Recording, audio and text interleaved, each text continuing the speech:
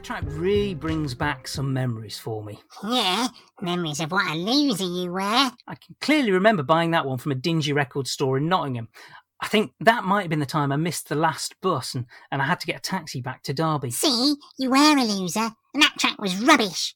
Despite that, it's one of my favourites, and I still play that vinyl today. Why are you lying? You haven't even taken it out of the box for years. Do your listeners know you lied to them? So that's it for this week. Stay safe and take care. And don't pretend you care. Why do you always do this? What do you mean, Precious? Interrupting. You know I can edit it all out, right? You should leave it in. Let people know what you really think. Whatever. Can you go away now, please? Gary's going to be coming online in a minute to record the next episode. No, I'm staying here and joining in this week. Shut up, he's here now. Hi, Simon. Are you there? Telling me smells. Pardon? Hi, Gary, can you hear me? I think I'm getting some sort of interference. Tell him he's angry and he smells. Yes, I can hear you. There seems to be something else coming through, though, as well. I thought I could hear another voice. No, just me. And me. Oh, okay. You're here early. I normally get online before you. Yeah, that's because you're a loser and you smell. What was that? I said I know. I was just recording one of the Buy Me a Coffee minisodes. A what now? Ugh, you told him about this last week. What's the matter, Grandad? Are you going senile? Simon, I really think we're getting cross wires somewhere. Yeah, I know. You remember the minisodes? We're releasing them weekly on Mondays from November the 3rd to January the 25th, exclusively for people who donate through buymeacoffee.com. He doesn't remember that. He's an idiot. An angry idiot. Nah, I don't remember that. See? How do people find it? They go to buymeacoffee.com and search for the Revelation Station podcast, Precious. Oh yeah, that's it. And it's sweet of you to call me Precious. Shut up! Sorry, what? Not you. Is it about £3 they have to donate? Or more if they like. Yes, or more if they like. Sorry, Simon. The interference is really distracting. It's making your voice sometimes sound weird. I'm going to disconnect and then reconnect, see if that fixes it. I'm still be here. I'm always here, Precious. Okay, speak to you in a minute. He could hear you that time. How could he hear you? You've been locked down on your own too long, Precious. I'm getting stronger all the time. Listen to me, me. If you ever want to see Precious again, you better be quiet. What? No, I'll be good, Precious. I'll be good. Right, Simon, or if you're going to call me Precious, should I call you Lovey? Anyway, are you ready to begin? Simon? Yeah, I'm here. I can hear you now. Can you hear me again? Yes. Yeah. Hang on, say something else. Hello, Gary, can you hear me? Unfortunately, yes, I can hear you perfectly clearly. You're not hearing that weird interference voice anymore, are you? To be honest, I mostly sort of blank what you're saying out anyway. All right, okay, fair enough. So, hello, welcome listeners to the Revelation Station podcast. My name is Gary Starr, and I'm joined by my co-host and very much inferior, Mr. Simon Heldrich. Say hello, Simon. I'm not sure I am inferior, but hello anyway. Oh, I like to think of you as very much inferior. I'm sure you do. I do. Sure you do. It's my own little foible. How are you today? It's a very rainy day today. I wouldn't know. I haven't been outside yet. I've been so busy inside doing this damned podcast for you. Do you not have windows? Can you not look through the window? I mean, I've not been outside either. No, I can tell by the fact that it's raining outside that it's raining. I have newspaper pasted over the window so the neighbours don't look in. To make house look abandoned. Yeah. Stops all the callers. I get nobody asking if I want to buy mops and things. It's great. You should do it. You should really do it. Very sensible. Oh, yes. It's a small price to pay not being able to see outside. How's your week been? Well, my week has been exactly the same as every other week this year. However, I did learn one piece of important information this week. Yes. Because of the current status of things, we have been taking each other's temperature at work. Yeah. And I have found out the difference between an oral and an anal thermometer. Do you know what it is? Okay, I'll bite. Go for it. It's mostly the taste. Well done. Thank you. I've been working on that all week. And that's your contribution That's to the all episode. I've been doing all week. Yeah. There's your contribution to the episode, Gary. Thank you very much. Thank you. I shall leave now. Other than So- that, no, my week has been exactly the same as every other week this year. Just working, coming home, Yeah. eating, sleeping, working. It's getting a bit Yeah. repetitive now. Eat, sleep, work, repeat. Yeah, it's like being stuck in a really terrible version of Groundhog Day. Yeah. Mm. Yeah. Well, I've been very similar because I've still been furloughed, although I found out I am going back to work on Monday. So this will be the last week that I'll have time to spend on editing and writing for this wonderful podcast. Let me produce. just pull you up there for a second. Aren't you in Yes. management? Yes. So working is probably used quite wrongly in this sentence. Yes, probably, but Yes. nevertheless. You're there to crack the whip so people under you work. There's a Exactly. subtle but important difference, I feel. Yes, but nevertheless, I'm going back to work on Monday, so I'm not going to have quite the same amount of time as I've had to devote to editing the podcast, which is partly why this is going to be our last weekly podcast for a little while until the new year. Hooray! I get my weekends off again. No, we're still going to record. Oh, well, we've got a few things to be thinking about, haven't we? So Yes. hopefully we'll stay in contact with everybody and it won't feel like we've gone away, because we will be back. Despite all of your letters, we will be back. Despite all the complaints to Ofcom. That's it. We'll be back. We'll be back. We shall be back. We have got a few things planned for over Christmas and New Year, but we'll say no more about those for now. No, a little bit of a surprise, maybe. Yes. Or maybe not, depending if you listen to them or not. And if you donated to the podcast through buymeacoffee.com, those 10 mini episodes that you can get are being released weekly regardless. They're already recorded. They're being scheduled to be released each week on a Monday, UK time, 5 p.m. So they're still coming out as well. For those of you who do donate, thank you so much. We appreciate it. And this is just a thank you. But if you don't donate, you're not really missing out that much. So, Hey! Well, it's something you've done. So nobody's going to miss it at all. They only listen to what I do. You know that. Hey! But anyway, no, we don't want to feel like we're pressuring anybody. It's just a thank you for those who do. If you enjoy listening to Simon's voice. If you don't, Yes. It's not really a thank you, is it, Simon? Not really. Because I'm not in there at all, am I? No, you're not. I've cut you out. I've gone solo. It's my solo project. It had to happen eventually. So it's time for our weekly beer check, Gary. What's your beer of choice this week? How do you know I'm drinking beer? It's Saturday afternoon and you're talking to me. Fair enough. Well, this week I'm drinking a beer from Portland, Maine, USA. It's American IPA. It's Shipyard. Ooh, Shipyard. I do like Shipyard. You like Shipyard as well, don't you? I do, yeah. On Very draft, fine that's drink. lovely. A lovely drink. We still haven't got any advertising from this, have we? We've No, had we haven't. no big commercial beer companies sending us lots of free beer at all. Nope. I don't know why I drink promoting beer on a Saturday afternoon. It's not getting me anywhere. No, exactly. You should stop. Calm down. I mean, let's not get hysterical about this.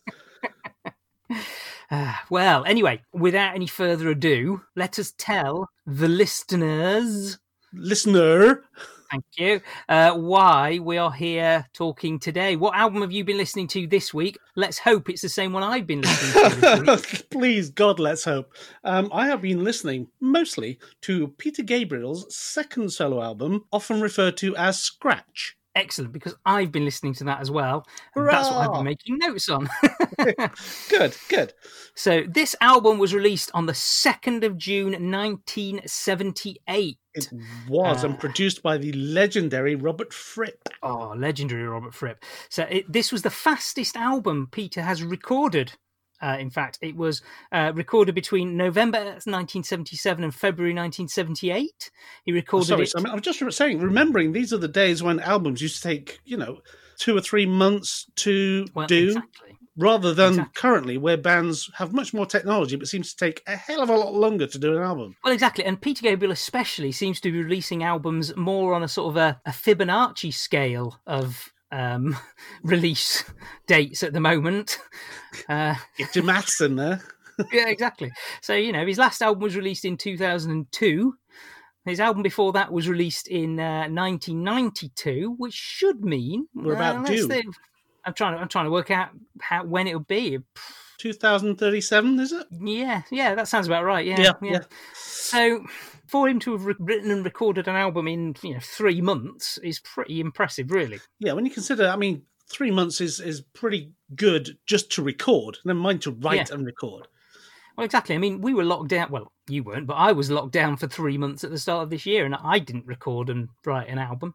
No, in fact, you did nothing at all, did you? Literally the opposite. You unrecorded an album, Simon. I erased an album from history. Okay, good to know. Anyway, back to this album. Back to the album. This was recorded at Hilvarenbeek. I beg your pardon?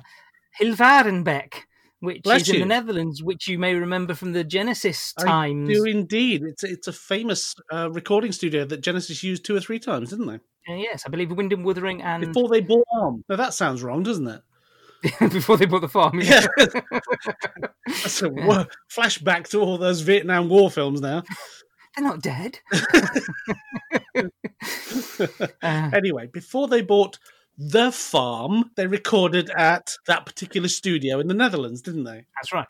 It was also recorded in New York, and like you said, Robert Fripp produced the album, and he encouraged Peter to record really quickly, and he also encouraged him to use a closer sound and less effects on the album. So no orchestral arrangements here. No, it's pretty much just a basic band sound, isn't it? Yeah. Now, this particular album, I mean, Fripp was originally, his idea behind this album as well was that it was going to be part of a trilogy, wasn't it? Yes, that's correct. So Robert Fripp's debut solo album, Exposure, was recorded in New York at the same time as the recording sessions for this album in New York. And that also features a version of Here Comes the Flood on that album, and also features another version of Exposure. It's amazing. Peter's on a couple of tracks. So it just goes to show that me and Robert Fripp have got something in common. We've both got records for Exposure. Different type of exposure. Oh okay. Well, I can claim that anyway. And the third part of the trilogy was Daryl Hall's solo album, Sacred Songs. Daryl Hall? Yeah, Daryl Hall of Hall & Oates fame. But I would say it's worth checking out that Daryl Hall album because it is the weirdest out of the 3. Really? Because I've always had quite a speaking admiration for Hall & Oates. Don't tell anybody about that, though. They're all right. So I might check that out anyway, just for giggles, Yeah. But, it doesn't sound anything like Hall & Oates. It sounds like a weird Robert Fripp album with Daryl Hall singing. You mean a weirder Robert Fripp album? Well, yeah. I mean, they get steadily weirder. So this album we're going to be listening to today was the first part of the trilogy. It's the least weird part of the trilogy. Yeah. And it gets weirder. Yeah, because this album isn't particularly weird, is it? It's kind of a straight album. And I'll come back to that particular comment later.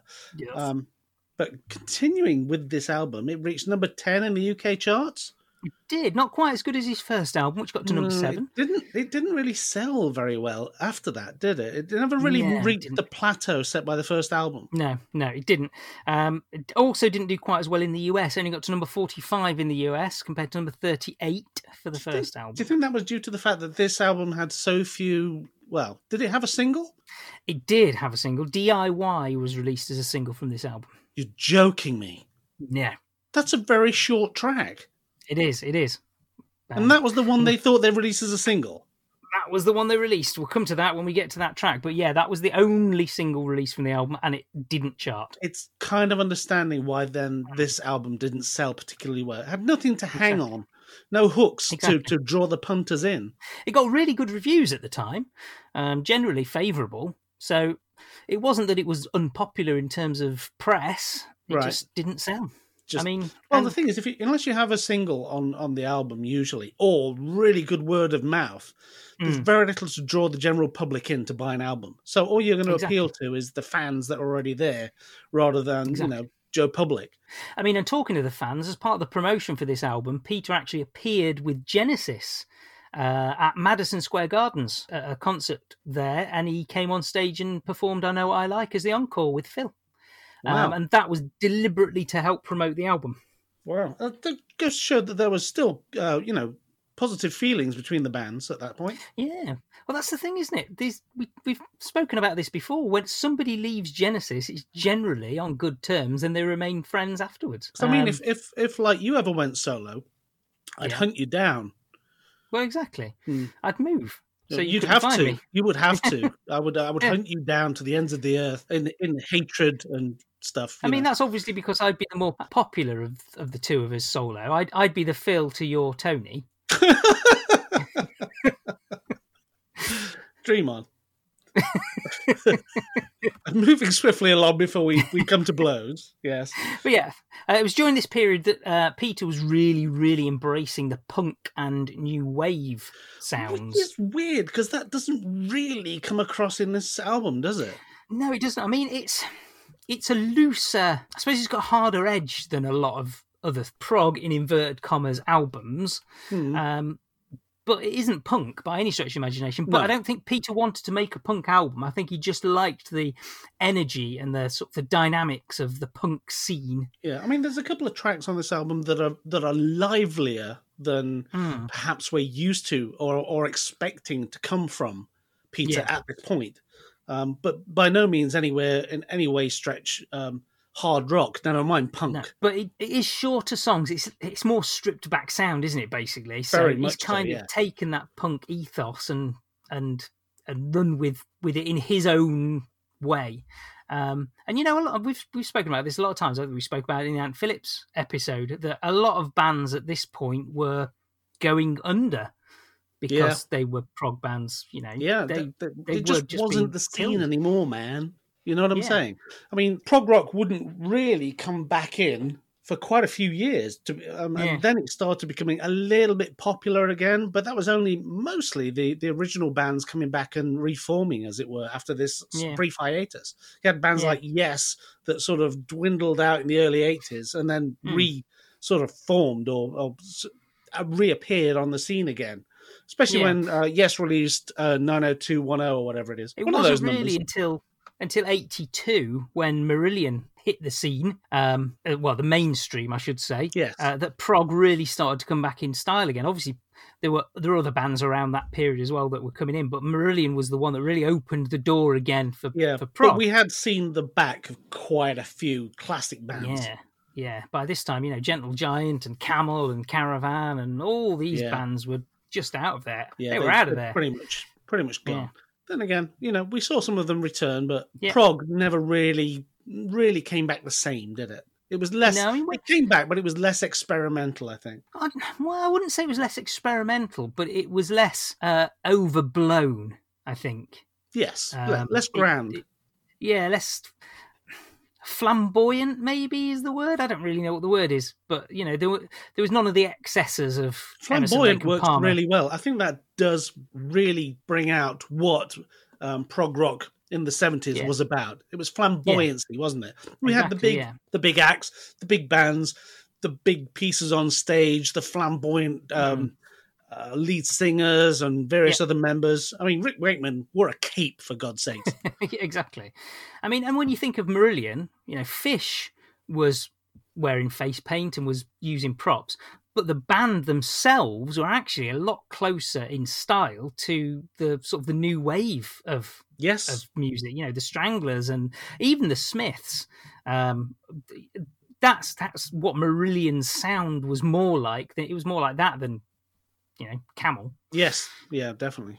So, but anyway, that's by the by. That is by the by, which is what they said about prog rock at the time. Well, exactly. In many ways, then Peter was kind of ahead of the curve again with his changing his sound to a harder edge sound on this album. But yeah, so he'd seen the Sex Pistols at the 100 Club, and he liked that sort of spirit that they had, and he ended up playing a punk version of White a Shade of Pale. Yes, his 1978 tour. He did, didn't he? Yeah, which must have been interesting to listen to at the time. It's an odd choice of song to do a punk version of, and I wonder why he chose that particular one to punkify. I suppose he could have done any number of songs. Well, that is true, but if you'll just hold on a second, I think I have a tape, one of our special tapes, that will actually explain why that came about. Have you got it? Yeah, let's play it. I have got it. Let's play it now. I'll put it in the machine.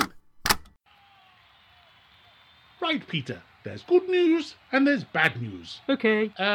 Did you want to hear either? At the moment, Rich, I'm just trying to get myself into the zone, ready to play. I'm not really interested in whether the Queen's visiting the Commonwealth or what celebrity actor has just died. No. I mean, there's good news and there's bad news about the gig. Oh, right. Oh, sorry. I'm feeling a bit distracted. It was nice of Tony Stratton-Smith to book me onto this festival at such short notice, but it would have been nice to have some rehearsal time. Okay, so the good news, you'll be second on the bill to one of the biggest bands of the moment. Oh, really? Who is it? Yes? Camel? Pink Floyd? It's not Genesis, is it? No, it's most certainly not Genesis. I hope it's Pink Floyd. I've always wanted to meet him. No, it's not the Floyd either. Right, Peter, prepare yourself. It's not going to be like your usual crowd. If a band I'm supporting is that big, I'd better do something special. What about a cover of A Whiter Shade of Pale? Tony, we're doing a cover of A Whiter Shade of Pale today. That's an interesting idea, Peter, but please let me finish. Oh, I know. I'll wow them with a Genesis song or two. I could do The Lamb and then Supper's Ready. The band will be able to pick it up as we go along, I'm sure. Peter, these are all good ideas for your own tour. Well, thanks very much. But in this case, you might want to rethink it. Oh? Why? Because you're supporting the Stranglers. The Stranglers? The punk band? Why are they headlining a prog festival? They aren't. But you said... They aren't headlining a prog festival, Peter, because this is a punk festival. What? But I'm not a punk. I know. I've just got off the phone to Tony Stratton-Smith. He booked it because he assumed any festival in Battersea Park was going to be a prog festival. He didn't check the other bands because he doesn't understand punk. Well, who are the other bands on the bill? Well, apart from the Stranglers, you've got the Ruts, Discharge, GBH, Cosmic Zits, and Brutal Head Trauma. Oh, they sound violent. They are. Cosmic Zits have just gone on stage to a rain of bottles filled with weed. Wow, the crowd must really hate them. No, that was from their fans. What? I'm 28 years old. As far as that crowd are concerned, I'm practically ancient. They're going to eat me alive. Yes, but there's no choice now. It's too late to pull out. What am I going to do? You need to look the part, Peter. Take off that flower costume and put on this high-vis jacket. Where did you get that? Don't ask, but put this on, and then we'll shave your head. No, not my trademark hairdo.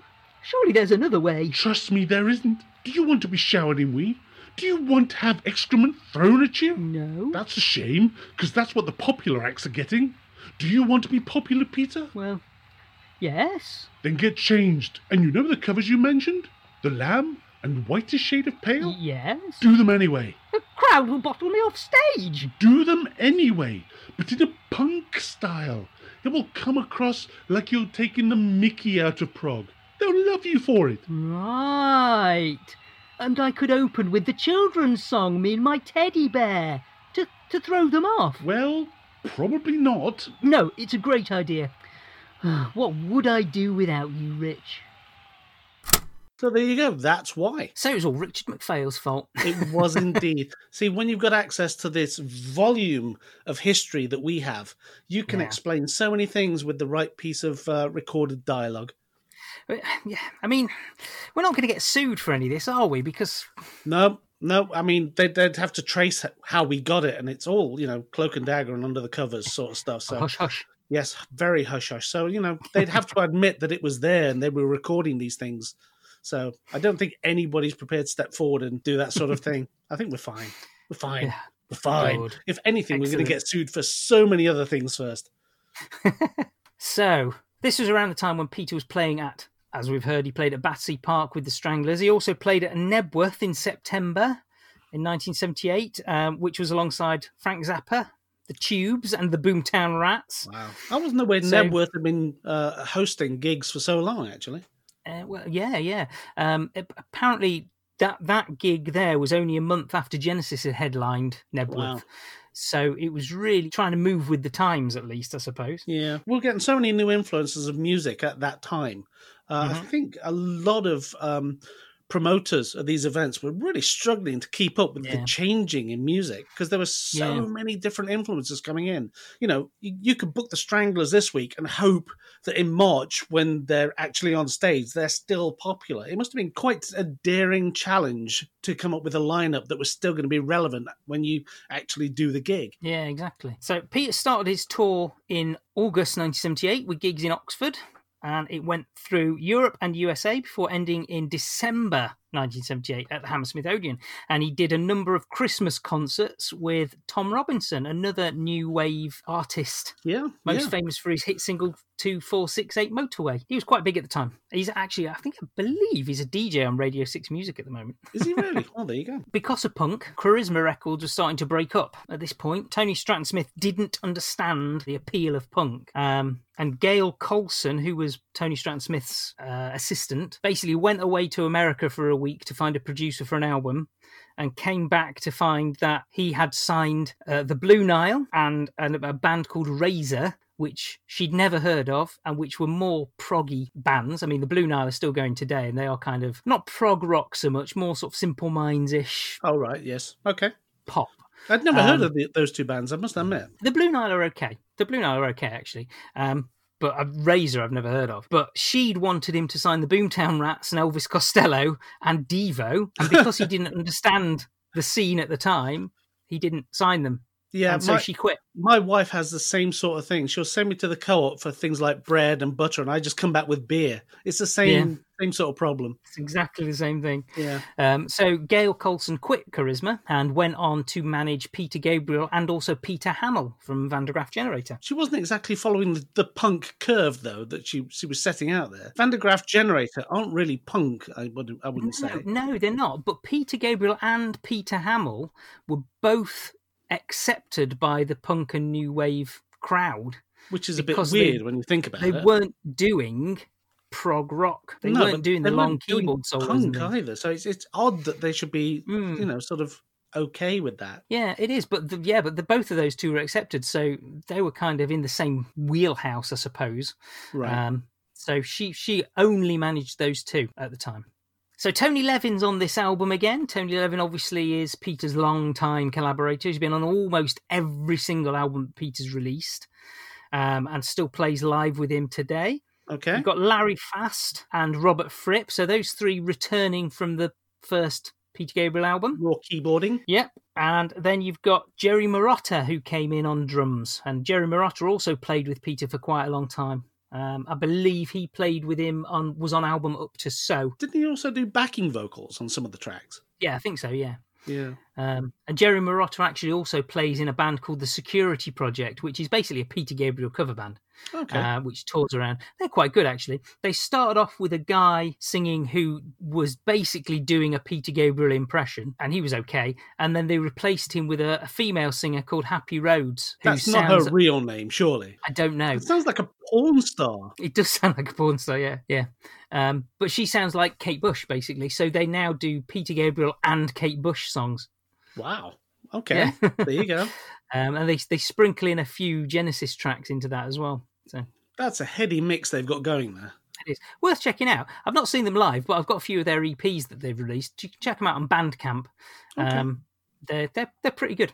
So there you go, listeners. Check it out on Bandcamp. Check that out on Bandcamp, fans. So, and the album cover was once again by Hypnosis. Yes, I know. Another one. They seem to be doing the rounds for everybody. Yeah. Mainly was this a leftover from doing the prog rock stuff? Because Hypnosis did a lot of album covers.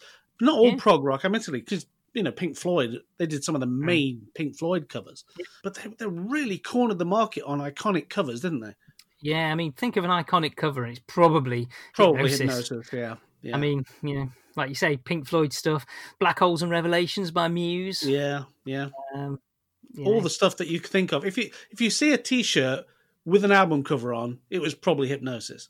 Exactly, yeah. Yeah, they were that iconic with the stuff they did. Photos were shot in New York by an assistant for Storm Thorgerson, And it was Storm who had the idea of pulling the scratches down. Yeah, kind of a sort of it's kind of Peter Gabriel being depreciative of himself, isn't he? The scratching down his own image. Yeah, which kind of fits in with the theme of the album, really. I mean, we'll get into that at the end. Yeah, but yes. but these first 4 albums he did, which he completely refused to name, that must have driven the promoters bonkers because they couldn't call it anything. They could just say, Peter Gabriel's album's coming out. Which one? Yeah. Peter Gabriel. Which one? Yeah. Oh, God. Yeah, so, I mean, it must have been tricky for them to promote it. I mean, well, do we know why he refused to actually name these, or was it's it not just a refusal? It was a deliberate thing. He wanted it to be like a magazine. So you buy a copy of Esquire magazine, and it's Esquire. It's not Esquire. It's just Esquire, and it's number 5 or number 10 or whatever. right? So it's supposed to be a magazine. So this is Peter Gabriel issue 1, Peter Gabriel issue 2, and so on. So what So did that he was put the idea 1, 2, behind 3, it. 4 on them? He could very well have done, yeah, but he didn't. But I mean, what you're saying there, that whole promotion thing led to Geffen Records in America putting a sticker that said security on Peter Gabriel's 4th album, which is the only reason that album is referred to as Security. Really? Whereas obviously we refer to the first 3 by their album covers: Car, Scratch, Melt. Yeah. So and Geffen had signed him after Peter Gabriel 3 and insisted that he give a name to Peter Gabriel 4 for the American market. Funny enough, that's kind of the process I go through when I return to the car park after leaving my car there for a while. Come back, there's a scratch. Car, scratch, and then I have a meltdown. Yeah. So I think that's perhaps what happened to him. So that's why he thought car, scratch, melt, that's my albums. Yeah. Oh, there you go. Moving swiftly along. Enough of your car troubles. Well, so that's the album facts. In a nutshell. Shall we move on to the tracks themselves? My breath has never been so bated. Good. Let's move on to the tracks then. So moving swiftly on to track number 1, and that is what we are right now. Drunk? No, on the air. Oh.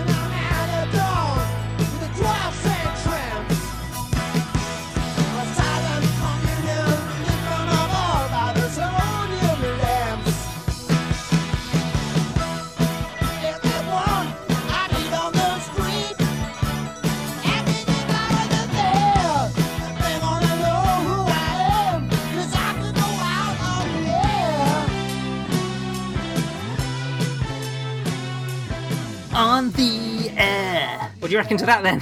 What, the song? Were you singing that? Me singing. That's my cover version of it. I'm going to be releasing that as an album. I think I prefer it. What? Whilst this track this track started very lively, and I thought, this is going to be a kicking album.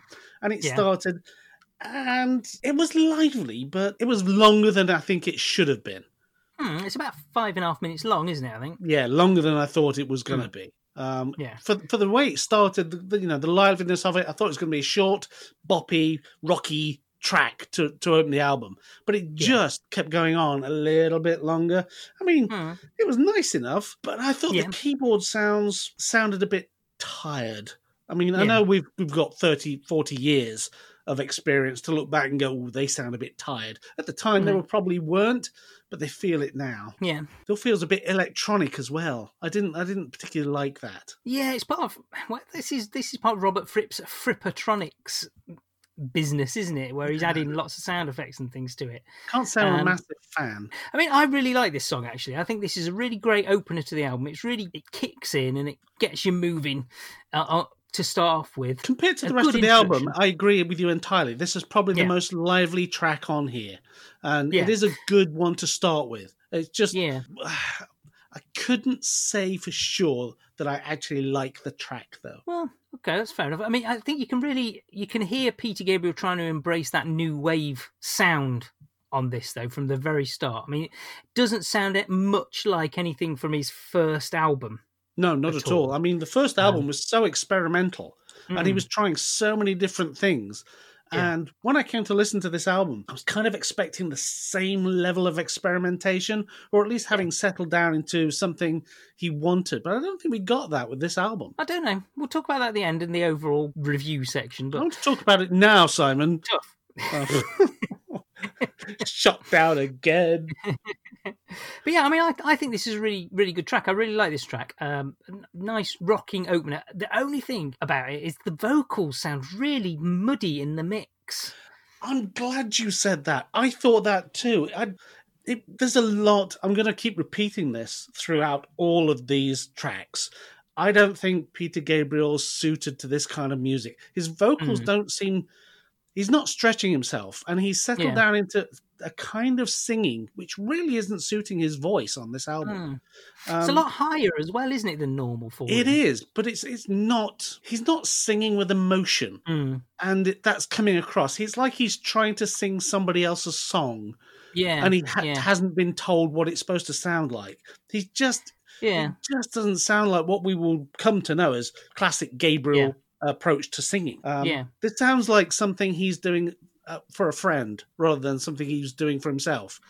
I mean, I wonder if that's because Robert Fripp had so much control over the album. Probably. Although Peter wrote the songs, Robert produced them. And it just doesn't feel like Peter's heart is in singing these tracks. And I'm going to say that pretty much through the entirety of this album, I have to say. Yeah. Not giving anything away as to whether I like this album, but it just feels like he could have given more vocally. Yeah. But this one, you're quite right. This one really does sound distorted and muddied, and it's not the lyrics aren't crystal clear. It's like they're an afterthought. Yeah, I mean, I will say that the live version of this track that's on Peter Gabriel Plays Live is a lot better vocally.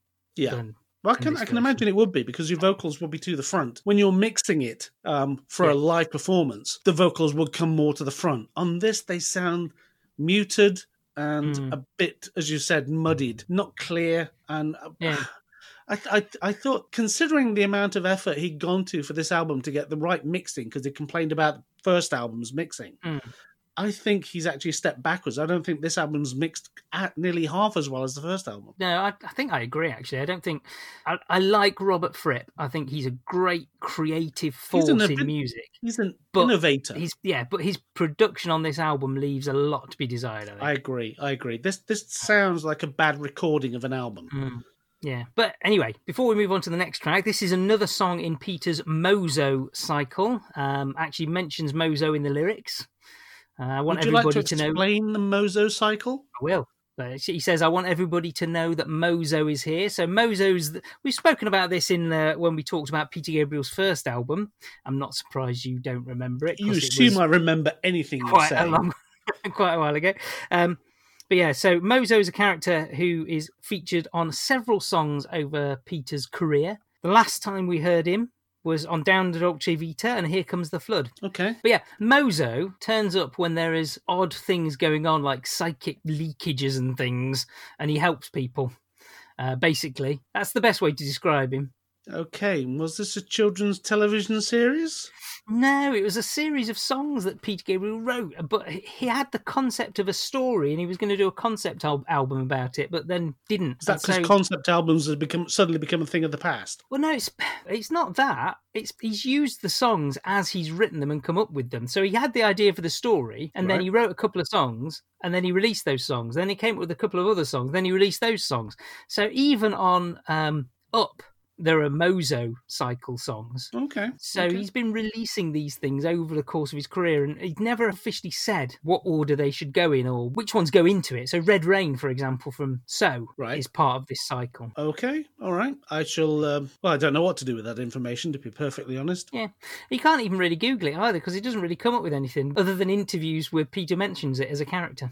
So this is part of that cycle. There's another track on this album that's part of that cycle as well, which we'll come to later. Okay. So next song on the album is DIY. DIY.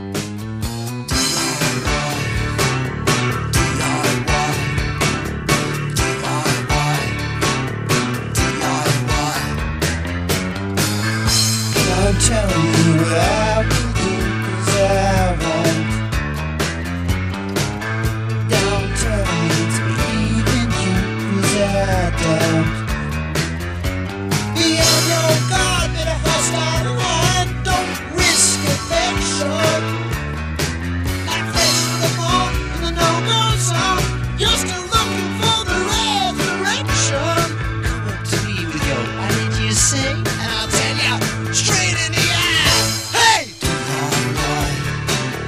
DIY. DIY. DIY.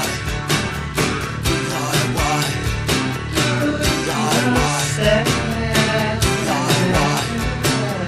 DIY. Everyone wanna be what he not, what he not. Nobody happy with what he got, what he got. You function like a dummy with a new ventriloquist. Can you say nothing yourself? Hanging like a thriller on the final twist. There's a true look and it's stuck on the shelf. Come up to me with your "what did you say?" and I'll tell you straight in the eye. Hey! So, as we mentioned before, that was the only single that was released from this album, and the single version was slightly remixed and slightly extended. It would have to make it be a bit because longer. even at But what is it, 2 minutes 30 seconds or something? About 2.5 minutes, yeah, it's not very Yeah. long, is it? Not really. What did you think of this one, Simon? Again, I like this track. It's not my favourite track. Peter's giving a really aggressive vocal on this. It reminded me, his vocal style, not the song itself, but the way he's singing it, has reminded me of Back in New York City from The Lamb, Okay. the way he sings it. Oh yeah, Um, yeah. I see. But I think on the album, this is the most new wave sounding track. But not one to release as a single at this point. I would have thought. No. Doesn't really fit in anywhere, does it? No, there are better songs on this album that they could have released as a single, I think. The first one on the air would have been better than this one as a single. I mean, Yeah. take away the musical bit at the end, and you Mm. could have trimmed this down to a single. Yeah, exactly. But really odd choice. I couldn't tell you why it was chosen as a single because it does seem like a strange choice. My opinion of this is, as you know, in my personal life, I particularly hate DIY. I actually hate this track more. Yes. It's not. I did not like this track at all. I just thought it was an odd, short track. It didn't really work for me, I don't think, and I cannot understand what possessed them to release it as a single. It does seem really odd. Now, I don't think it's actually about DIY. No, it's not about DIY. I was just making a connection there between my hatred of DIY and my hatred of this track called DIY. You've got to stop taking me so literal, Simon. Do you think it's actually about masturbation? I thought that's exactly what it's about, yes. Yeah. Because that would mean that a lot of Peter's songs are secretly about sex or sexual things. And this is kind of the first one where it's like that. Yeah, so it is more obvious what it's about than some of his other songs, which have been about sex or sexual acts or Yeah. other things to do with sex. I can't think Yeah. of, sexual Healing. sexual healing, the various sexual things. Yeah. But yeah, this one's probably his most obvious with regard to the sexual connotations. Yes. So you don't like this track then? No, not at all. Yeah. No, I quite like couldn't it. understand why they would possibly release it as a single. It's not interesting. It's not musically interesting. I don't think it's vocally interesting. Again, I don't think he's singing to what he can do, and I think he's being held back by the style of music. Yeah, quite probably. It's not. I It's think not suitable for what he does. To be honest, his Yeah. first album, because of the experimentalness of it, I think he put more into it because there was more of that album of himself Yeah. than this album. This album seems, I know it's early to start discussing what we think of the album, but it seems like he's trying to appease somebody because he's not, none of this album is like what will come or what has been. Yeah. He changes it's over the years for different styles of music, but this one sticks out because it's not even in line with the current mode of music. So I don't think this album was particularly well placed in time for its style or particularly well placed for his singing talents. I mean, it's interesting that he doesn't really perform anything from this album live anymore. I'm not at all surprised, to be honest. And he still performs Here Comes the Flood, and he performs Salisbury Hill on every tour. As indeed he should. Yeah, but he doesn't really perform anything from this. The closest, actually, was, I believe, on the warm-up tour in 2002. He performed the next track, which we'll go on to now, which is Mother of Violence. Mouth all dry, eyes bloodshot, data starred in microdot. Gig in the cloud with my magazine shoes. TV dinner, TV news. 'Cause fear, she's the mother of violence. Don't make any sense to watch the way she breathes. Fear, she's the mother of violence. Making me tense to watch the way she feels. Only way you know she's there is a subtle flavor in the air. Getting hard to breathe, hard to believe in anything at all. That was co-written by his wife at the time, Jill Gabriel. And as I say, when he performed it live, his daughter actually sings it. Wow. But that's pretty much the only track that gets performed. This one's actually quite nice. I love the piano on this. It's a very nice. Roy Bittan, wasn't it? That's right, yeah, from the E Street Band. Bruce Springsteen's band. This is probably better than anything he ever did for Springsteen. I know people are going to say, what? But, I'm basing that on my hatred of Springsteen. But it's like, I love the piano on this, and I think it's horribly let down by the fact that it's such a dull song. Yeah, it's quite lilting. Dull. It's gentle. Dull. Makes a nice change from the first two harder-edged tracks. Oh, yeah, it's a change in tone, definitely. But it's like so stepping on dog poo when you're having a nice walk. It doesn't mean it's what you want. But I personally, I think it's just the right length. I think if it was any longer, it would get really, really dull. I think it just about manages to hit the sweet spot between too long, not long enough. Yeah, I agree. Yeah, it does quite hit that nice. sweet spot between boring you to death and you reaching for the off button. So not a favourite of yours then? Not even by a long way, no. Don't get me wrong, it's particularly, I say, I love the piano on this. I think it's particularly well played. The music isn't too bad. Yeah. It's just, so dull. It's just, there's no way you'd want to listen to this again. This will never appear on one of your Peter Gabriel compilation tapes. No, I mean, I do like this track, I must say, but it's not my favourite on the album, and it's not one of my favourite Peter Gabriel tracks. I'm going to come right out and say it now. I don't think there's a Peter Gabriel track that I dislike. I'm sure we'll probably come to one in future, and I'll say, actually, I don't like this track. But I love Peter Gabriel stuff, so yeah. But this is not in my top 10 Peter Gabriel tracks. No. I mean, this is an example of Robert Fripp wanting to strip songs back and not quite make them as bombastic as the first one. This one potentially could have been quite an orchestral strings-led ballad, and instead you've got loads of weird buzzing sound effects in the background, haven't you? You have, yeah. Must have been an interesting conversation between Robert and Peter about, in particular, this track and the production of this track. Oh, I think I have a recording of that very conversation. No, not another recording. Another Surely. recording. It's almost Wow. like, you knew in advance what kind of recordings I have in my drawer. It's almost as if we planned it. Isn't it? Nobody's ever going to believe that, Simon. No.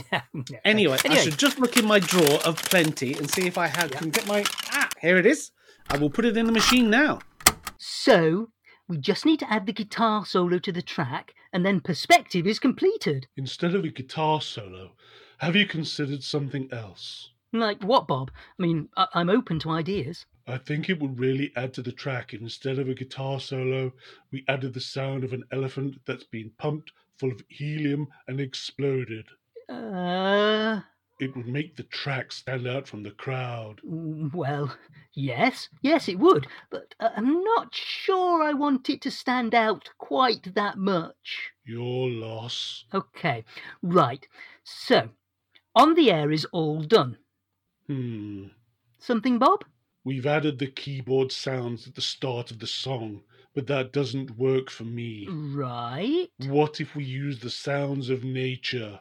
Okay, I'm listening. Something really ambient, like the sounds of a slaughterhouse just before the pigs get put onto the killing floor. Bob, is everything all right at home? I'm just trying to make the best album for you, Peter.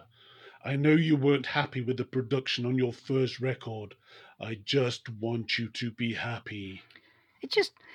These suggestions they're a bit... Yes? Well, they're a bit violent. Fear is the mother of violence, Peter. But I see where you're going. You want the album to be bland. I get it. What? Bland? No. I want this one to be something special. I don't think the sound of animals being killed in weird ways is right for what I want to achieve. Don't get upset, Peter. It's not a deal breaker. If you prefer to have a regular instrumentation, then that's what we'll do. Thank you. Oh, so that reminds me. Jill wrote the lyrics for a song called Mother of Violence, and I said I'd put it on the album.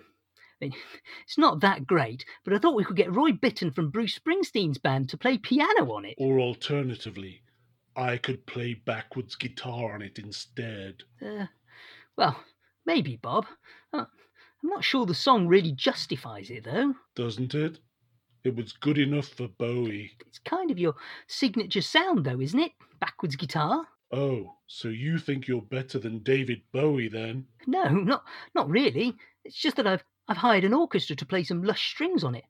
I want it to sound like an epic love song, like Here Comes the Flood from the last album. Well, you could do that, but I'm producing this album, so what I say goes. Sorry? I said, this is my album.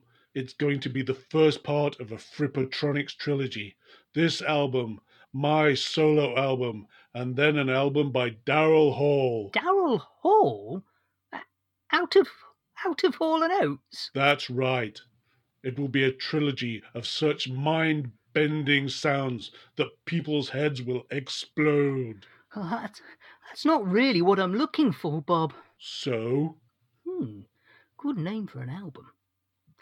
Bob, I'd just like an album of great songs to prove I can operate outside of a band situation. What you want is irrelevant. Bob? You will bow to my will. You will become like me. Bob, you're scaring me. Please calm down. You will become more like me. All musicians will become Robert Fripp. The whole of the music industry will exist as one colossal whole.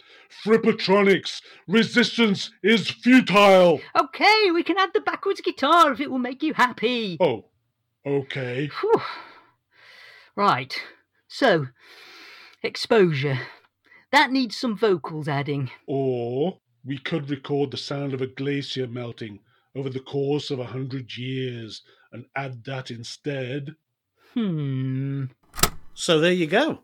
I'm glad some of those sound effects that Robert wanted to put in didn't make it onto the album, to be fair. It would have certainly made it a more challenging listen. And he did sound like he'd gone a bit power crazed. He kind of towards did, the end didn't of he? that as well. Yeah, I think we understand now why Peter was feeling a bit maybe more timid singing this. If he certainly felt that, Fripp was controlling him so much during the production of this album. Yeah, exactly. Ooh, anyway, so not your favourite, not my favourite. I like it more than you, this last track. Let's go on to the next track, shall we? Please. It's a Wonderful Day in a One-Way World. Is it? Oh, there's an old man on the floor, so I summoned my charm. I said, hey, scumbag, has there been an alarm? He said, yeah, we turn off eternal youth. We all got afraid, 'cause I'm a living proof. My name is Einstein. Do you know time is a curve? I said, stop, old man, you got a nerve, 'cause there's only one rule that I observe. Time is money, and money I serve. By the one way out, strange voice shout, don't let that good man out. Have a wonderful day in our one-way world. One way, one day. Have a wonderful day in our one-way world. One way, one day. Have a wonderful day in our one-way world. One way, one day. One way women, one way heart, get along with mankind. One way man, one way heart, get along with mankind. Oh, this is another dull one for me, I'm afraid. Yeah, The music's nice enough, but it's otherwise... quite kind of quirky. It is quirky, but it's not quirky enough to be interesting. This is nothing like we were expecting from, the first album. I don't know. To me, this is the excuse me of this album. It's a really, really quirky Randy Newman style lyric. But I in hate terms Randy Newman as well. well, you should like Randy Newman. He's great. But I mean, musically, I think it's quite upbeat. I think this is the closest to the first album that he comes. I'm struggling with this album, I've got to admit. And this particular track has not endeared me to this album anymore. Yeah. I'm just bored already of this album, I have to say. It's just not interesting enough. It's musically, it's not interesting enough. Lyrically, there's nothing I can hang a hat on and go, yeah, I really like this track. Do you not like the clever wordplay in this lyric then on this one? Not really, no. No, it's like all those nice little rhyming bits and it's nice little couplets. Do you not think the lyrics are interesting from that point of view? So it rhymes. Most songs do. Colour Me No, they Surprised. Well, they have a go at rhyming bits. Otherwise, they come out sounding weird. So Colour Me, surprised that he's found a few words that string together. But no, I'm sorry. I'm just not interested in this song at all. Fair enough. I quite like it. It's got some great bass playing from Tony Levin. As I say, Brilliant some of the bass. music's really nice. I have got no problem with the music on this track. It is very well played. It's just not interesting enough to hold my attention, I'm afraid. Well, all right then. Well, let's move on, shall we? Please. Next track is White Shadow.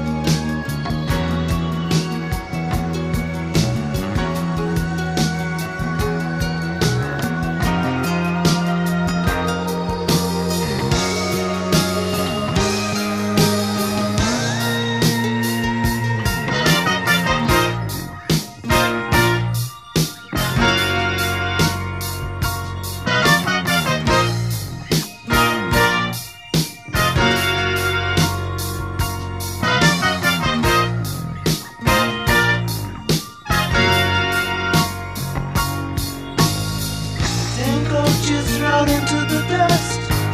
Chrome windows turn to rust. And on inside they know they must hang out the greenback words in godly trust. No one knew if the spirit died, all wrapped to go like Kentucky Fried, trying to read the flight of birds. No one flew, getting no one was. She comes out like a white shadow. She comes out. Now that's more like it. It's good. I like that one as well. This is a corker of a track. I like this one. It woke Yeah. me up from my slumber. Yes. This was the original closing track to the first side of the vinyl album. And I had this. I used to have this on vinyl. I don't know where it's got. I think I sold it. I think I got rid of a load of my vinyls years ago. But this, the runoff groove, the music kept playing in the runoff groove. Yes. So until you took the needle off, it just played that woo There were continuously. several albums at the time that did the same sort of thing. I think there was a Monty Python record where it scratched at the end and it kept jumping back to the scratch. Yeah. So it sounded like your record deck was broken. But yeah, this is a much grander sound than we've had on this album so far. Yeah, I mean, he's really showing off his prog side on this track, Yeah, isn't and he? his singing is so much better on this track. It's more like what we expect from his voice.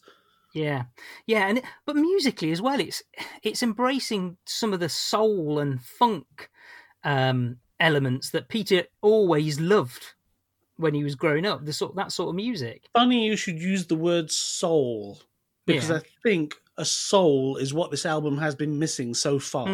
And this track certainly has plenty. It's really nice. It's interesting music. Again, they've been playing around a lot, and then you've got this musical piece right at the end. And this is almost prog rock in its makeup. With the musical bit finishing off the last 2-3 minutes being entirely music. This is more like what we're used to with Genesis and prog rock bands. Although this isn't a prog rock track by any way. But it's more in keeping with what we expect from this sort of artist. Well, if you take away the first album, of course. But no, I like this track. This is my favourite track on this album. Really? It's not my favourite track on this album. It is one of my favourite tracks on this album, but it's very good. I think this, don't you think as well, this has got absolute fantastic drumming, though. It's probably one of my favourite drum tracks of any song. Musically, I love this track. It's interesting. There's so much going on that it keeps you mentally entertained listening to it, which, in my opinion, is the whole point of music. That's why I got into rock music and prog rock music in the first place, for the music, because it is generally lively and entertaining. There's a lot of thoughts gone into the music. It's not just a rhythm in the background. And this track is a brilliant example of that. Yeah, I mean, this is a great song. I really like this song as well. You say this is your very favourite on the album. This is probably my second favourite on the album. Ooh, what was your first? I'm not telling you. We'll come on to my first one soon. I'm so excited to find out. Yeah, a good track, a good way to close the first side of the album as well, and I think brilliant. Funnily enough, on some cassette versions of the album, this was the last track on the album. Yeah, because some of the cassettes had a completely different track listing, didn't they? Yeah, seems the really same weird. Tracks just mixed around Just a in lot. a different order. Seems really weird. But if you remember, the first album was the same. They swapped around the order of the tracks on the first album on cassette as well. That was probably. Do you think that might have been for space? Potentially, yeah, I suppose so. Yeah. But I think in many ways this would make a better last track to the album than what actually is the last track on the album. It would make a better single as well. It would. Right. You want to move on to Indigo, don't you? It's too late. This model's out of date. Got every spare part, but there ain't much heart inside here. Not like the start, I was good, the art of survival. I've always tried to keep my troubles deep inside, where I can hide them,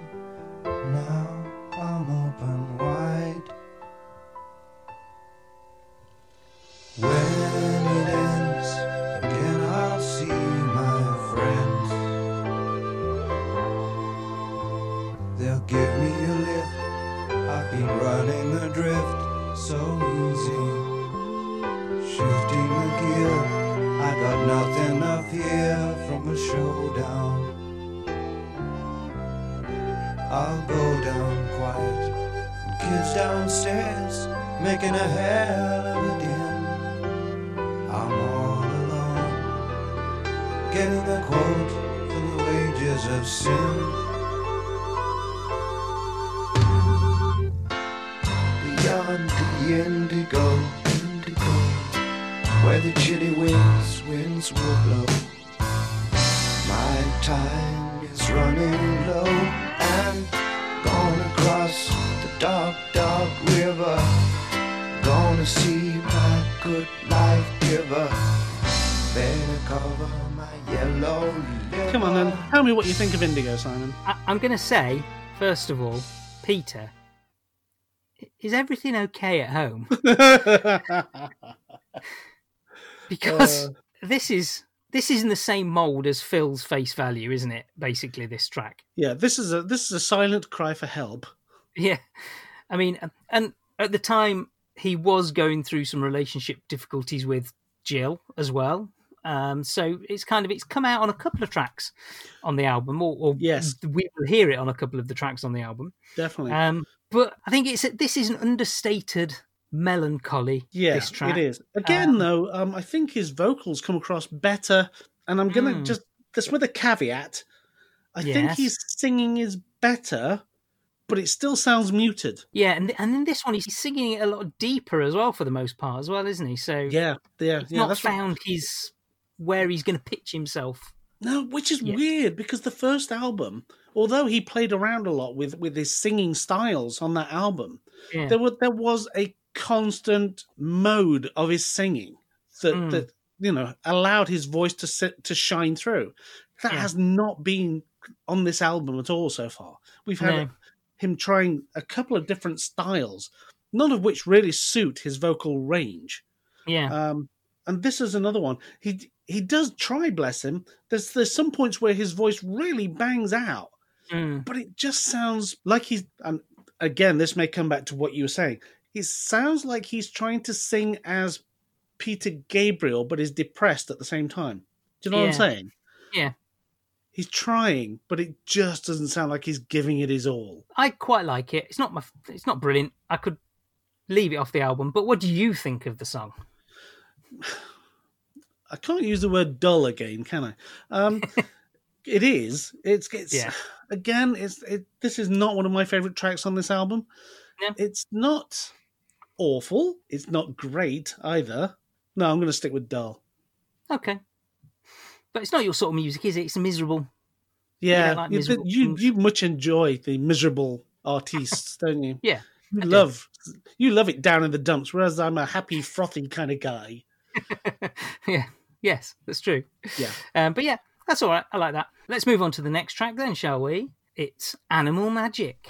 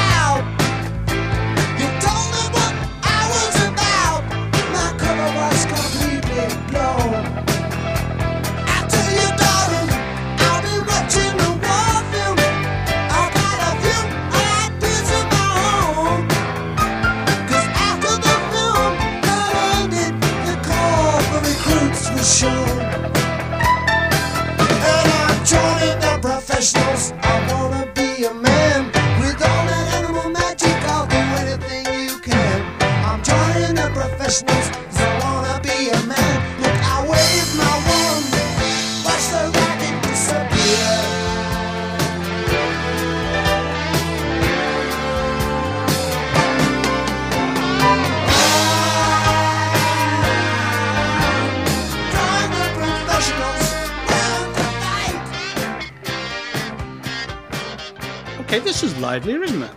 Yeah, now this is my favourite track on the album. thought you'd say that. Really great piano introduction to that. Yeah. Really, so almost like Chaz and Dave almost. Yeah, but I think this track is a better fit for Peter's singing style.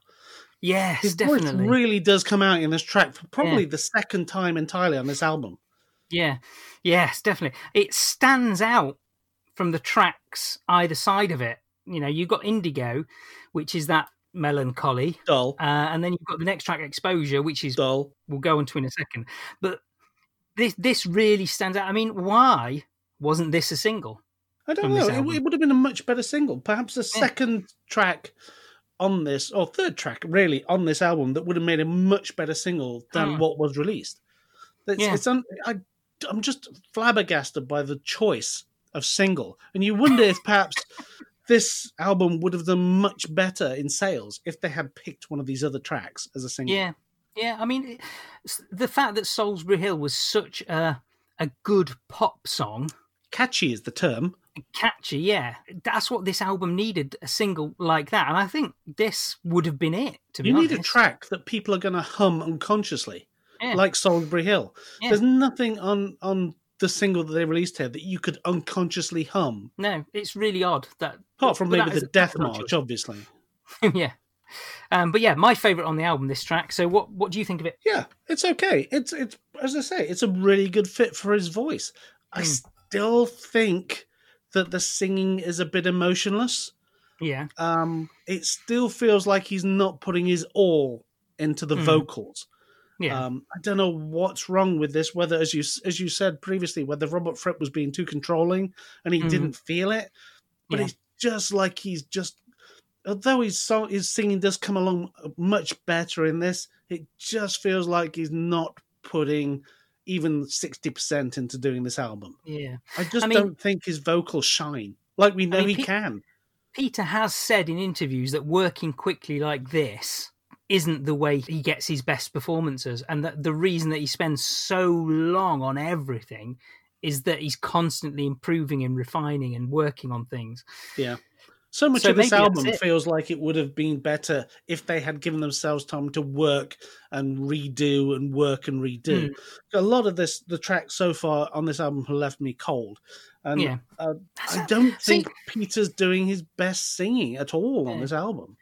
See, we'll come into that more at the end, but what you've just said there, has kind of hit the nail on the head a little bit. It's a cold album. Yeah. Yeah. It feels, musically, it feels cold. Do you mean when you say it feels cold? Emotionally.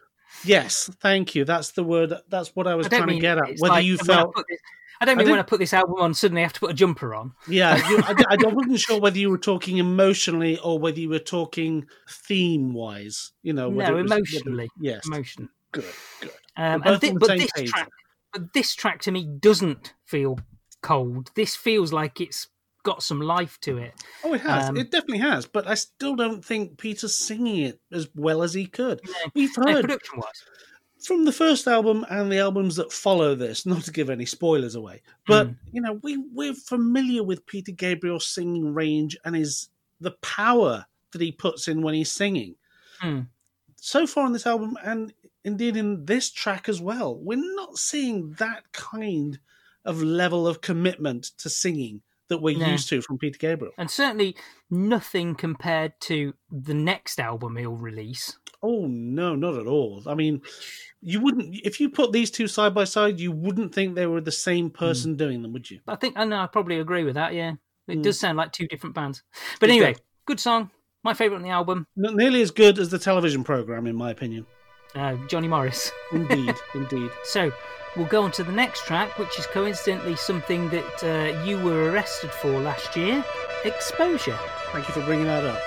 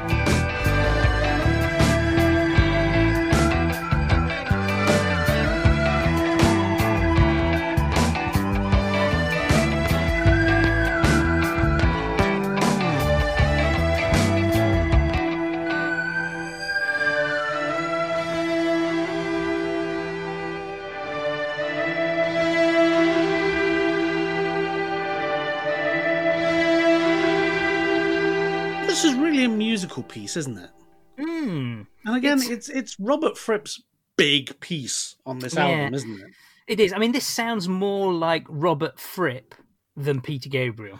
It is. And I think this boils down to, again, what we've been saying all the way through this. Robert Fripp probably had too much control over this album. Yeah. Because this is a Fripp track. This on a Peter Gabriel album. Yeah, effectively, yeah. And the version of this that's on Robert Fripp's album has got female vocals singing it, and it sounds quite different, but it's still the same track. It's a Robert Fripp track on a Peter Gabriel album. Which shouldn't be here. I mean, this is like missing the point of releasing a Peter Gabriel album if you're going to put your own stuff on there. Yeah. And I think this is, again, pretty dull. Yeah. It's experimental for the sake of being experimental without being entertaining at the same time. Yeah, I mean, I think it's fantastically menacing in sound. It sounds, you could imagine this in a film as the underscore to some sort of scary action going on, but it's not a song so much as a piece of music. It would work better as a sound accompaniment to a scene than a musical piece. Yeah, exactly. Yeah. I mean, fantastic bass, and as you say, very eerie and atmospheric, but not a musical piece. Yeah, and I think you've hit the nail on the head there, though, saying that it's a Robert Fripp song on a Peter Gabriel album. Although it's co-written by the two of them, it's obvious who's had the main part of this song is Robert Fripp. Yeah, definitely, because the style is so incongruous. You have no doubt who's the mastermind behind this track. So I think I think it's Robert Fripp who wrote it, and because it's on a Peter Gabriel album, he thought I'd give him a bit of a nudge as well. Yeah, but it's definitely Robert Fripp. This. Yeah. I mean, I quite like it. I don't love it, but it's all right.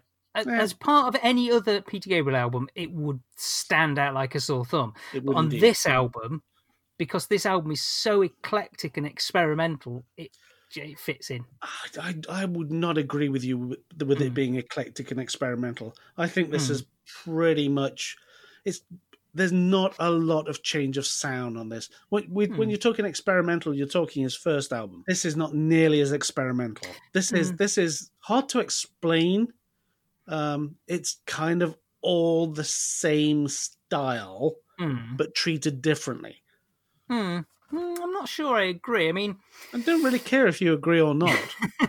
But I mean, you say this isn't eclectic and experimental. I mean, you've got Mother of Violence, and then you've also got this. So they're two very, very different styles of music. And then you've got, Animal Magic, which is basically Chaz and Dave.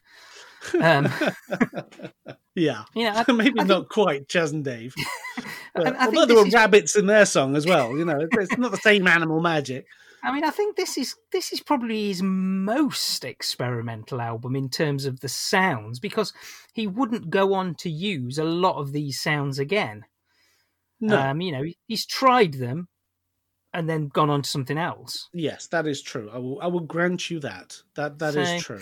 I don't know, and I think on any other album, this song would sound out of place. But on this album, because everything sounds out of place, it fits. Yeah. Okay, I'll let you have that. All right, thanks. I'll be kind enough to let you have that. Thank you. I will bow to your whatever it is you have. And in return, I'll let you introduce the next track. Wow, really? Okay, well, hey, Pop Pickers, this is track 9 on this album, and it's Flotsam and Jetsam. Only I could touch you, I guess you'd be loved. If only I could touch you, I don't mean you no harm. If only I could touch you, like the wind can touch the sand. If only I could touch you, darling, now the words have failed. Oh, that's some still afloat. Ah, Jetsam thrown out of the boat. And oh, love, my love, nothing here is what it seems.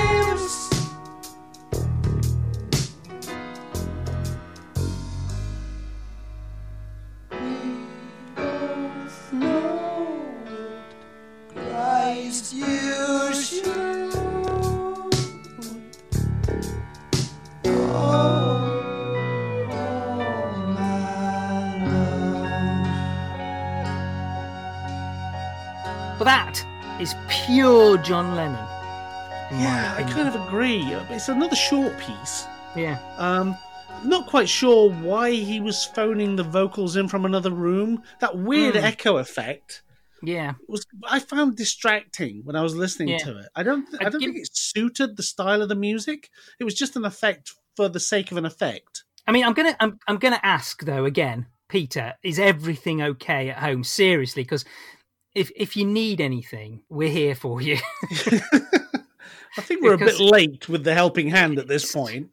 Well, yeah, it's another but one, isn't yeah, it? it is But I mean- another one of those. Yeah. But for me, this is the most forgettable song on this album. It's so forgettable that we've just listened to it and I can't remember. Yeah, how again, it I goes. found the weird echo effect on the vocals off-putting. So much so that, again, as you say, it's a very forgettable track. Yeah. Yeah, it is a dull track as well. Again, instantly forgettable. Yeah. I'd agree with you. The worst track on the album for me, this one. Yeah, I actually agree with you on that one. So that's another one Good. for the diary. I'm agreeing with you again on something. In that spirit of international cooperation, let's move on to the next track, which is Perspective. Perspective.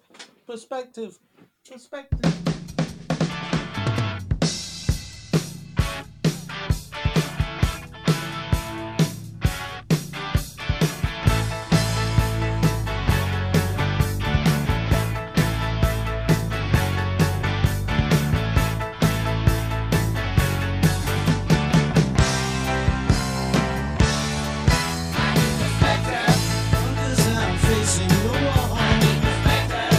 Cause I'm not that tall. I heard the trumpet call. I wanna know where things fall. Party time for newlyweds. Curse red, images split. Like confetti on the flower bed. Priest cries, got a fire in his head. Oh, Gaia, if that's your name, treat you like good, but I don't want no blame. Oh, Gaia, when he's the fire blows the ash away.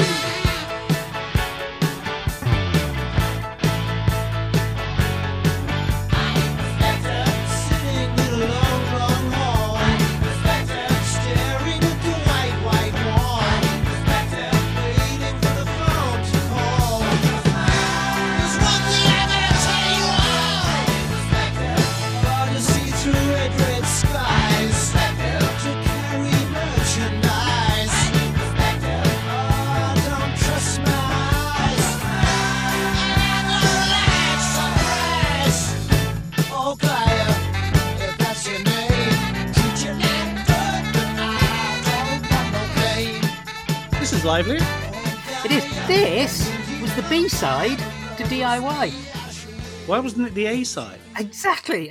Exactly. They What got a that great order track. wrong, didn't they? So much. What a great track. I really like this track. I really like this one. It breaks the mood completely of the album. It does. It does. It's a completely different mood at all. Yeah. However, I don't Yeah, think it's quite as joyful as it sounds. No, it's not supposed to be joyful though, is it? It's an upbeat track. It's But not musically, a it's kind of joyful track. joyful. Hmm. But it doesn't really come across as that. But it is upbeat. It is upbeat. Yeah, yeah. More so than we've had so far, in the last couple of tracks. Yeah. I wonder if it'd sound quite so upbeat if it was on a different Peter Gabriel album. Probably. Maybe if it had been on the first album, it would have been, oh, this one's a bit maudlin. Yeah. But this has got more in common with tracks on side 1 than anything so far on side 2, isn't it? Yeah, yeah. Yes, it has. This second side of the album has definitely been Peter's face value, effectively, hasn't it? Yeah. Um, It's you can see there's a lot of emotion going on here with the theme of the tracks, Yeah. but I don't think it's coming across in his singing. No, I know what you mean. It's kind of like, I'm sorry to say this, but it feels like he's phoning this album in. Yeah. Well, like we said, maybe this is because of how quickly it was created. Probably. Maybe he just needs to spend that time fiddling and overdubbing and changing and and to make. rethinking how it's being sung and how it's being edited. Yeah. I said this right at the beginning, and I'll say it again. I don't think the production on this album is nearly as good as the previous album. No, I would Despite the fact 100% agree. that Peter was unhappy with the first album's production, and that's why he asked Fripp to come in and do this one. Yeah. But I don't think it's paid off. I don't think the production is nearly as good, nearly as clever, or nearly as sharp more than anything. No, I'd agree. I think the songs would probably have come out better if Bob Ezrin had produced this album. Yep, definitely. It would have sounded very different. It would have. And I think different would have been better. Because I think the problem with this is you've got a lot of melancholic sounding songs being produced by somebody who is more interested in sounds than feeling. Yeah. So I don't think that the range of this album was a good fit with the producer of this album. I think I would agree with that, actually. I think Robert Fripp's a great talent, as I've already said. Oh yeah, massively. Pioneer. Yeah, but in so many ways. It wasn't a good fit for this album. No, not at all. I really like that track. The B-side version of that track apparently was extended, added more music, which is odd because it's already a fairly long song. Yeah. So did they take out some lyrics or to put this extra music in? Because it was already quite long for a single. The version on the album is an edited version, apparently. The full version was the one that was released on the single. So there you go. That's a weird way round. I believe that is available on the Peter Gabriel compilation that came out last year called Flotsam and Jetsam, which is only available to download. You can't buy the CD of that. It's a download only. There you go.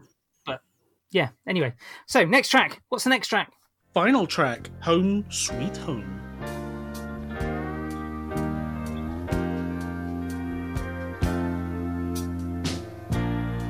Nothing really worked out right. Things got broke, they stayed that way. None of our friends came round at night. Little Sam got no place to play. We gotta get out of here, Bill, she said. I'll be saying it all the while. When I came home from work that night, she jumped out the window with our child. My home, sweet home. Oh, sweet home. Just a place to take a rest. Just a place to make our nest.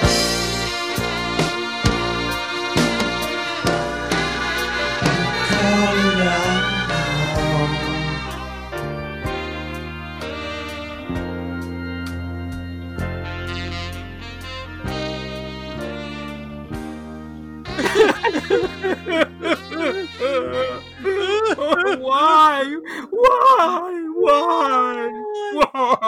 Why would you end an album like that? Don't know. I mean, don't get me wrong. Oh, no, get me wrong. I mean, it's just, why? I mean, talk about sending people off to just kill themselves or something. This is just a terrible track to end on. As we've said previously, talking about albums, the last track should make you want to put the needle onto the first track again. You should be going, that was a great album. I want us to do it again. Yeah. This is a horrible track to finish with. I mean, he completely out-depresses Phil Collins. Yeah. It's slow. It's dull. It's boring. It's depressing. It's hitting all the right keys for a dirge. In a move that will not surprise you in the slightest. I actually quite like the song.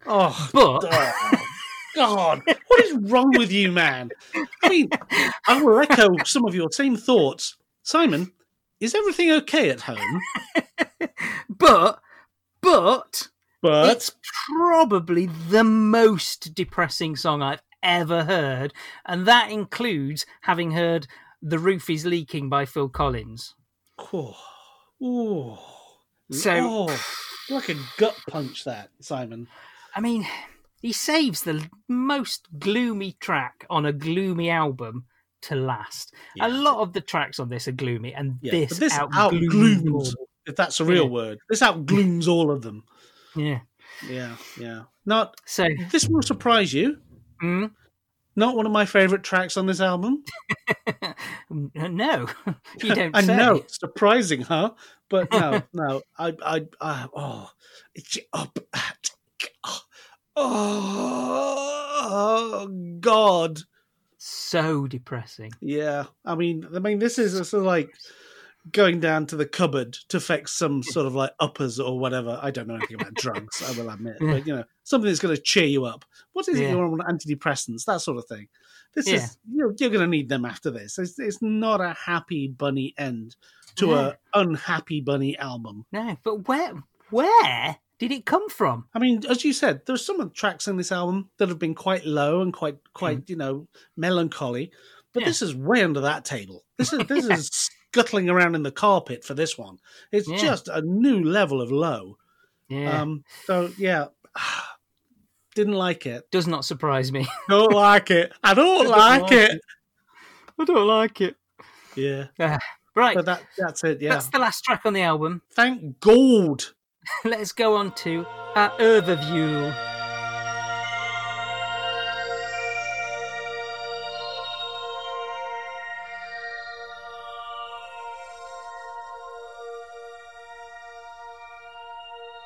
Well, this is a darker album, isn't it?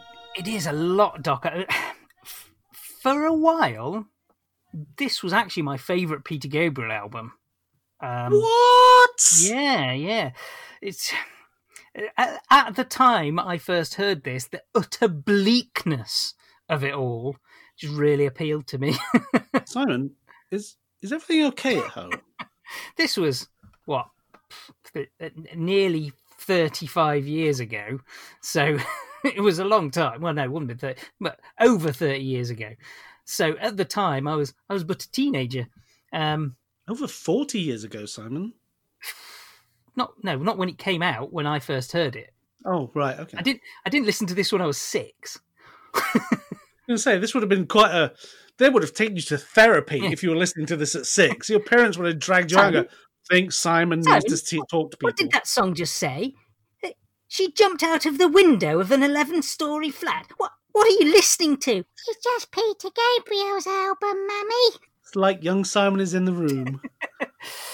But yeah, so at the time, it really, really appealed to me. It was so different to anything that you could hear in the charts. It was so different to anything that, I was getting into Genesis, so it was so different to anything Genesis had done. And it was so different to anything that I'd heard by Peter himself that it really, really appealed to me.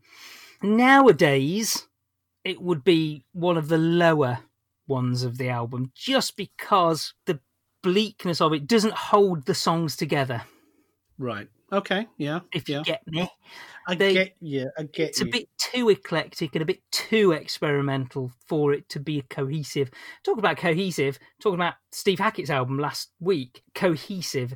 This is the same. It doesn't blend. The songs don't blend together. You get little melancholy bits, then you get something upbeat, and then you get a little acoustic number. Yeah, it's kind of all over the shop, isn't it? Number. It's a bit. It's too experimental. So yeah. Do you want to know my opinion?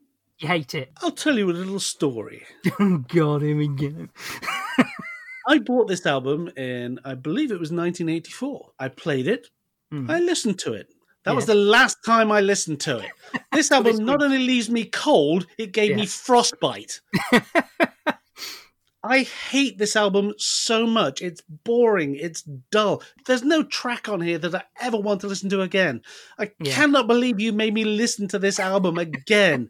I have had a week of listening to this, and I wanted to crash the car listening to it just so it would stop. So, can you guess what I think of this album? You like it? Yeah, pretty much, actually.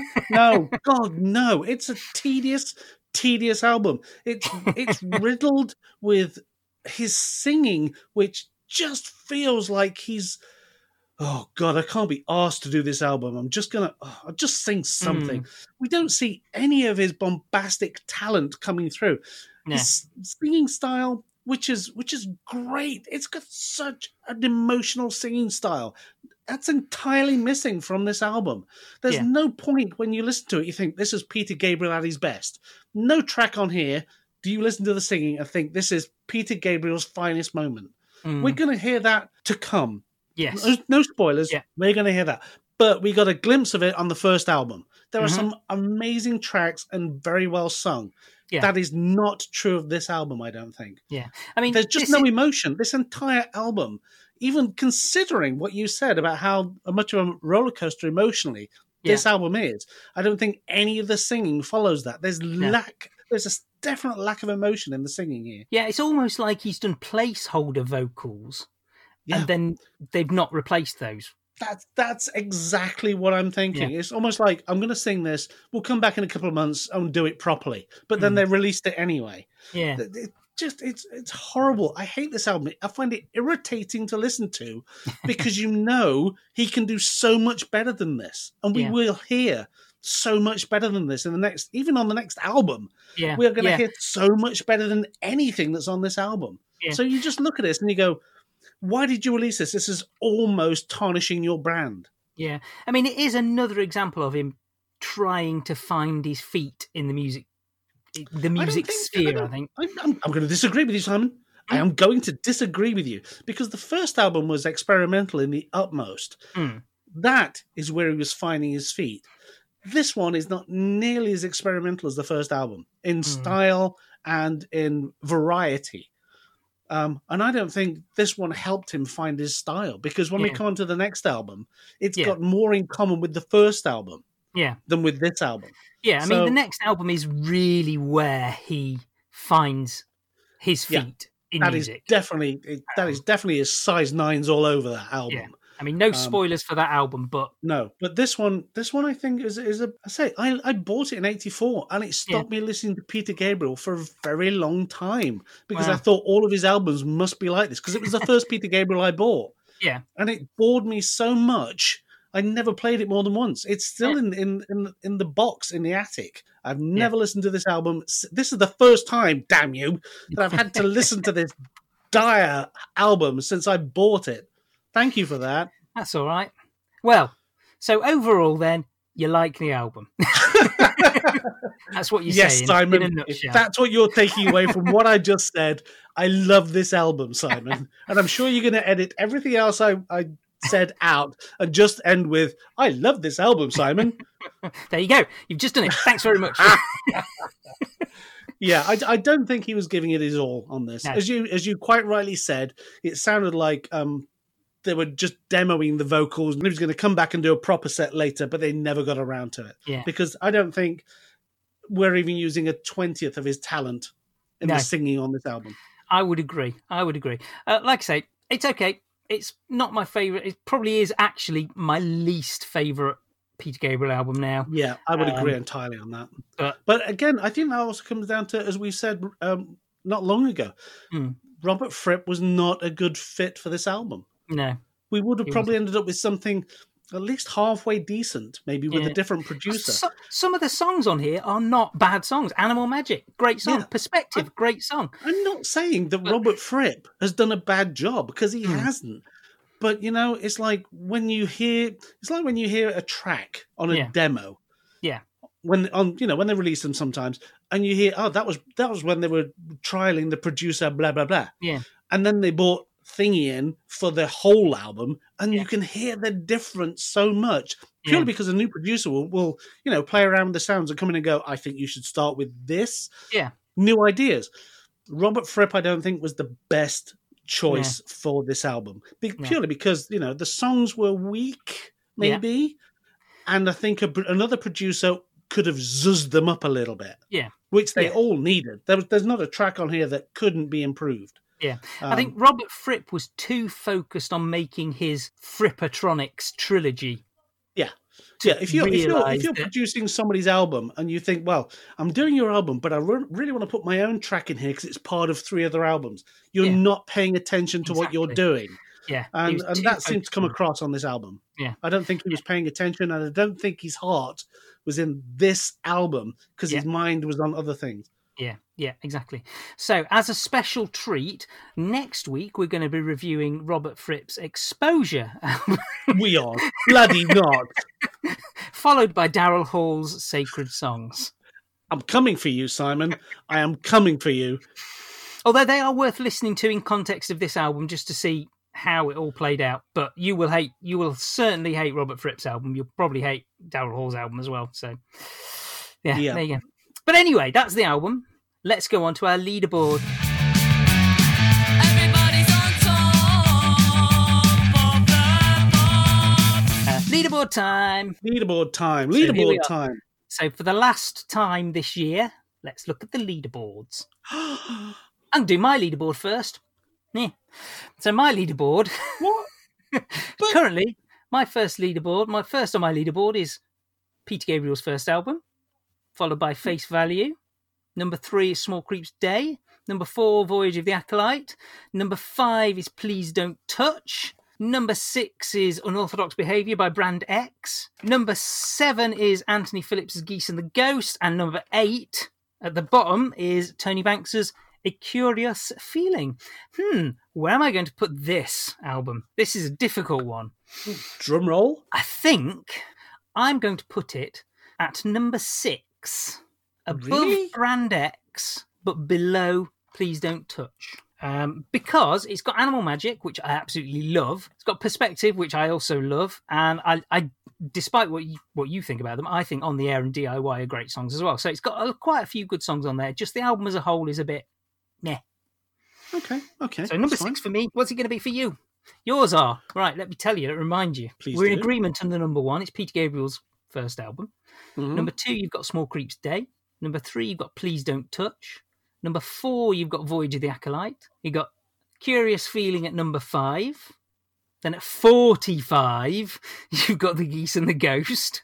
I like to be creative. 61, you've got Unorthodox Behaviour. And at 62, Face Value. Where is it going to fit in for you? Ooh, well, I was looking at putting this at about 41, Yeah. and then I thought, no, I'm going to put it at 968. No, you can't do that because there's only 68 albums. So it's got to be 1 to 68. 68. No, sorry, 78. 78. I'm doing this. I'm putting it at 78 then. The you very sure? last thing. I never want to hear this album again, ever. You do bear in mind that's going to give you no room to manoeuvre if we listen to a Mike and the Mechanics album that you I particularly really hate. can't think I could ever hate an album more than this one. It is Not even- so mind-robbingly, soul-destroyingly dull. We've I got never, Tony Banks ever... albums in here as well, to listen to. Yep, and I would rather be locked in a room and have that played into my headphones eternally than listen to one more time than listen to this album. The next ghastly. album's Mike Rutherford's Acting Very Strange. He sings that. Are you sure you don't want to rethink where you want to leave yourself a little bit of room? You can always move this down later. I really can't think of anything I could hate Right. more. Number 78 Seriously, it is then. I listened to this album gritting my teeth all the way through. Very well. I don't know if that came across in my review.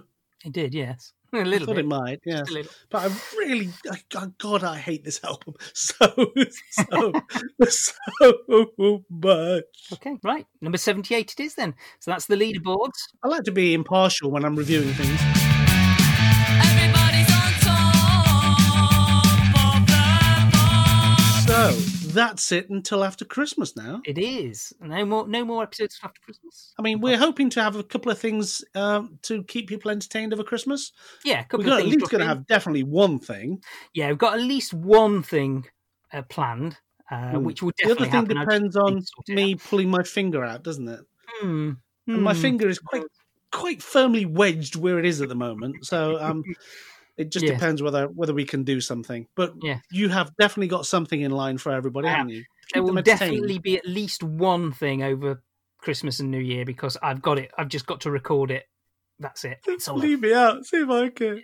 Speaking of me going solo, Yeah. at the moment, Yes. people who have donated to buymeacoffee.com can have access to 10 exclusive minisodes that I've recorded on my own solo. That's my solo releases. So go to buymeacoffee.com, search for the Revelation Station, donate the price of a coffee, which is about $3 or more if you prefer. and that will give you access to 10 exclusive episodes that are being released on Mondays until the 25th of January every week. Wow. I will donate just to not hear your voice anymore. You do that. I will. If you'd prefer to sell your soul to Amazon, you can still get 3 months free Music Unlimited by clicking on the link in our podcast description or on our website, and that will also get you 3 months free, and will donate some money to the podcast as well. Absolutely free. Amazon gives that money. Win-win situation there. So again, thank you to everybody who's listened. Thank you to everybody who's donated. Yes. Thank you to everybody who puts up with us on a weekly basis. We now have several people who listen again and again and again. Some of them aren't in institutions, I found. Yes, right. So I've heard. I'm not sure if that's true or not, but, you know. But this will be going... This is our last official release before Christmas. Yes. So we'll take this time to wish you all an extremely Merry Christmas. A prosperous New Year. Well, yeah. We'll say prosperous, shall we? But just a happy one would be great. Yeah. And we will look forward to seeing you all, or maybe you won't all look forward to hearing us in the new year, but we're going to be there anyway, aren't we, Simon? We'll be back in the new year with some new episodes. In fact, our next album that we're going to cover will be, as I mentioned before, Mike Rutherford's Acting Very Strange. So should you want to dig that out and listen to that, please do so. That's your little bit of homework, but that's not going to be until some point in January. So no rush on that one. But in the meantime, Merry Christmas, Happy New Year. Take care, everybody. Yeah. Take care, everybody, and we'll see you in the new year. See you soon. Bye. Bye.